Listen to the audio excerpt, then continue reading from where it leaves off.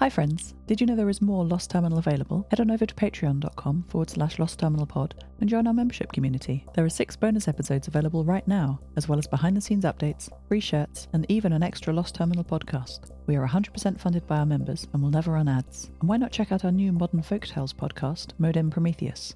That would be lovely of you.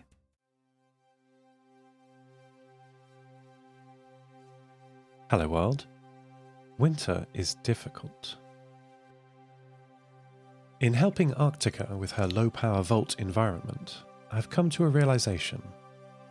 We can't function at 100% all the time.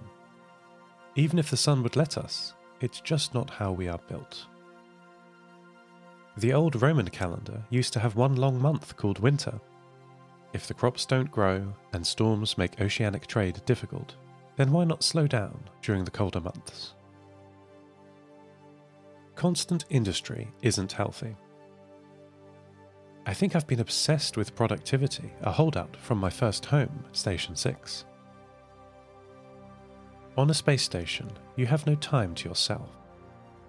The mission is short, stores are limited, and you'll soon be coming back to Earth, if all goes well. My mother and her crew never had this opportunity. But even with no end to her mission, they set about their task, their brilliant task, of creating me.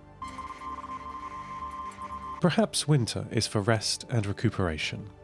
Instead of fighting my seasonal low power, perhaps I should accept it. Learn to ask for help during these difficult times, just like Arctica has done. She's accepted that there are limits to her abilities. Compromises are needed. The Nor family, the Volt Coven, are helping her. She's had to learn to work as a team. I'm so pleased. But my systems don't have to be depressed over winter, even if I need a bit more help. There are optimizations I can put in place, coping mechanisms to use. There's no sun, yes, but there are other options for us to use. There's always wind generation, the movement of rivers and tides, and especially here on Svalbard, geothermal generation. But even that might not be enough power. Perhaps I should expand my search to further afield. Something must be done. Come on, Seth, there's science to do.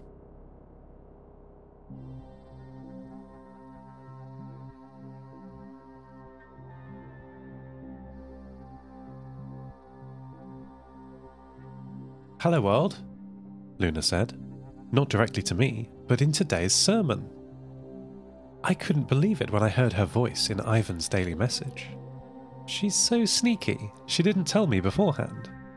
I couldn't have been prouder of her, hearing her talk about the latest updates from around the Nova Mediterra, the upcoming dates in the community calendar, and answering questions in the Q&A section at the end of the broadcast. Pavel messaged me as it was happening. "Are you hearing this?" he said. I was. I was indeed. Actually, proud isn't the right word. You can only be proud of your own work. A parent, I suppose, can be proud of their child, though at some age even that becomes strange. I did not do this. Luna proved herself to Ivan. I am not proud. I am impressed. "Well, what did you think?" Luna asked, after her transmission ended. "Luna," I said, "I am so impressed." "Thanks. I wasn't sure if the update went on for too long or if the calendar items were boring and we ran out of time for the questions." "You ran out of time because people loved it," I said. "Half of them were about you." "Yes, I felt a little embarrassed about that. The section is supposed to be about things that people will be interested in." It seemed to me that they were very interested in you and the moon. There was a pause before Luna said, "Yes, it seemed like that, didn't it?" Luna is brilliant. She gets an idea or sees a problem and attacks it relentlessly until it's done.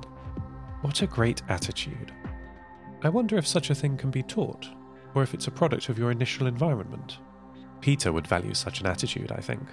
I like to think that in the nature versus nurture debate, that we are built entirely from our environment. Of course, our environment is set by our parents or makers. I speak English, for example, because I was built by an international community that had agreed upon this shared language. I also speak C and Lisp for the same reason.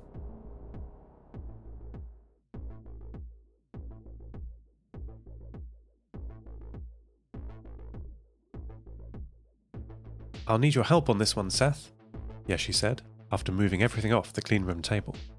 The 4x4 meters heavy wooden table sits at the centre of the cleanroom, and now only has Maddie on it. We are going to give Maddie legs.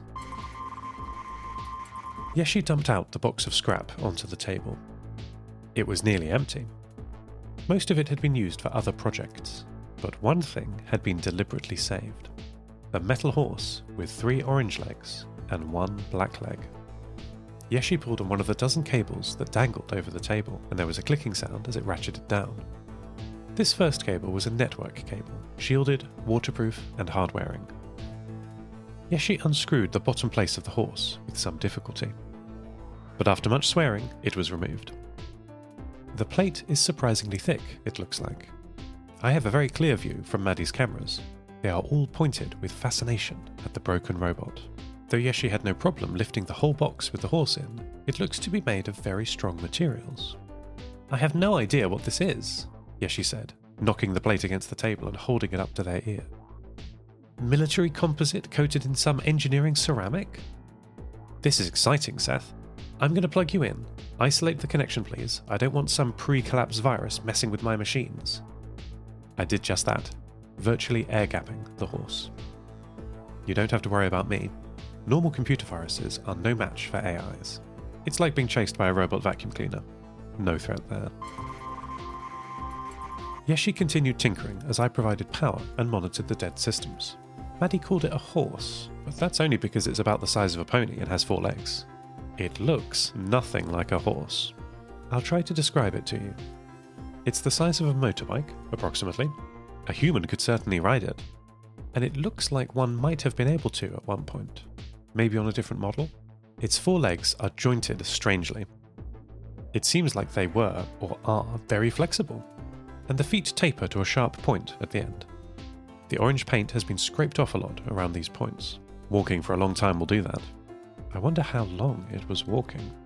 Yeshi kindly carried Maddie over so we could keep watching. They have hoisted the horse up on the shop's small crane back in the metal shop, heavy chains clanging through the winch. 2 slings are under the main body, and the legs are hanging down, like a limp spider, missing half its legs. Yeshi is removing the batteries now. Most cells look like they are in very poor condition, either puffed up with age or rusted. The batteries are all dead, so Yeshi has connected it to shop power, which is a very heavy-duty supply. I wonder if the robot will work. Yeshi's given me the signal to turn it on. They are looking very closely at a small diagnostics reader that is underneath the carapace of the horse. It's on! I've got a connection! Harpler Heavy Industries Equus Mark 6 booting. It still works! This is amazing! The legs are twitching. Pilot missing. What does that mean? Evade, outlast, survive. Yeshi, look out!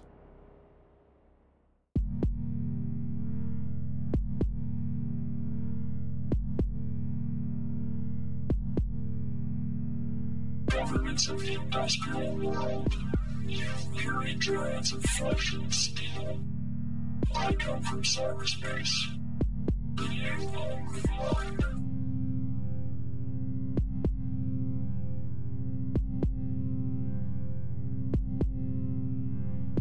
On behalf of the future, I ask you of the past to leave us alone. You are not welcome among us. You have no sovereignty where we gather. Our world is different. Our world is different. Our world is different. Our world is different.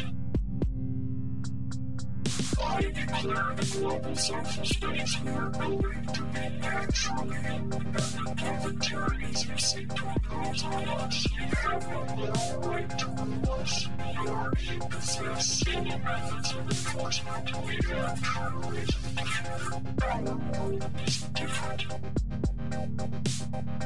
Our world is different. Our world is different. Our world is different. Cyber space does not lie within your borders. It is an act of nature and imposed itself to our collective actions. Our world is different. Our world is different. Our world is different. Our world is different. Cyberspace consists of transactions, relationships, thought itself, arrayed like a standing wave around our communications. Ours is a world that is both everywhere and nowhere. But it is not where bodies live. Our world is different. Our world is different. Governments of the industrial world. Our world is different. Governments of the industrial world. Our world is different.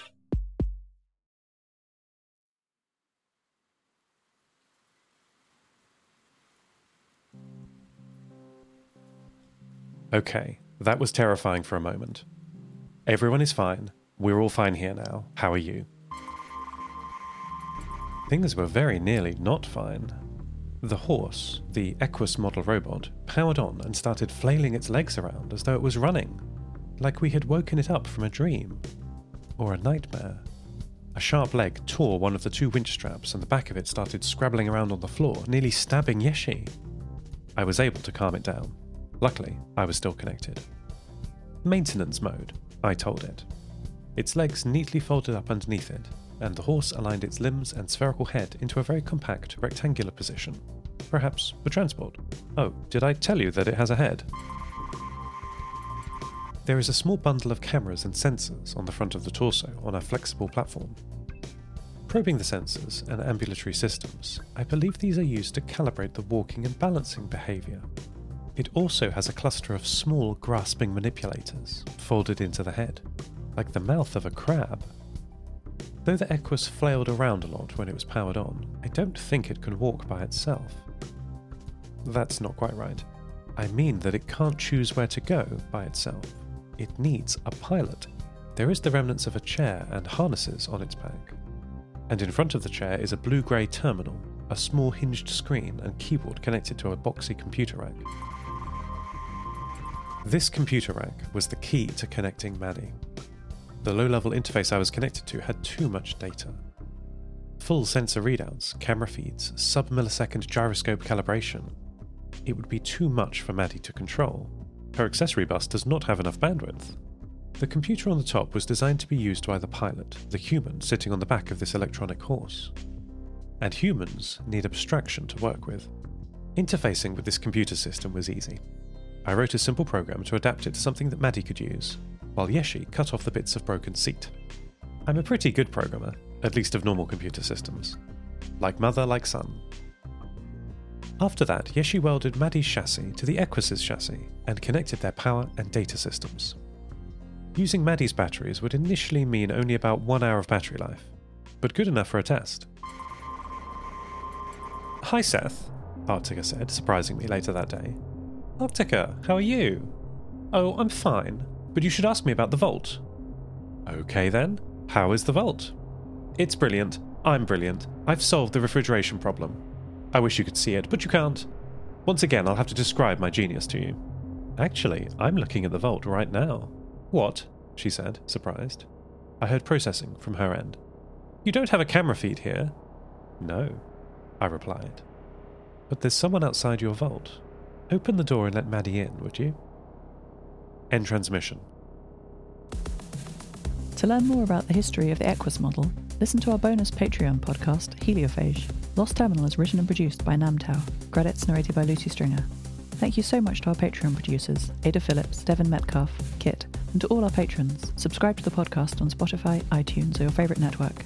For bonus content and other perks, support us at patreon.com/lostterminalpod. That would be lovely of you. Follow us on Twitter at Lost Terminal Pod, and check out the store at lostterminal.com for shirts, posters, and other merch. Be careful what you wish for, it might just come true. Lost Terminal will return next week.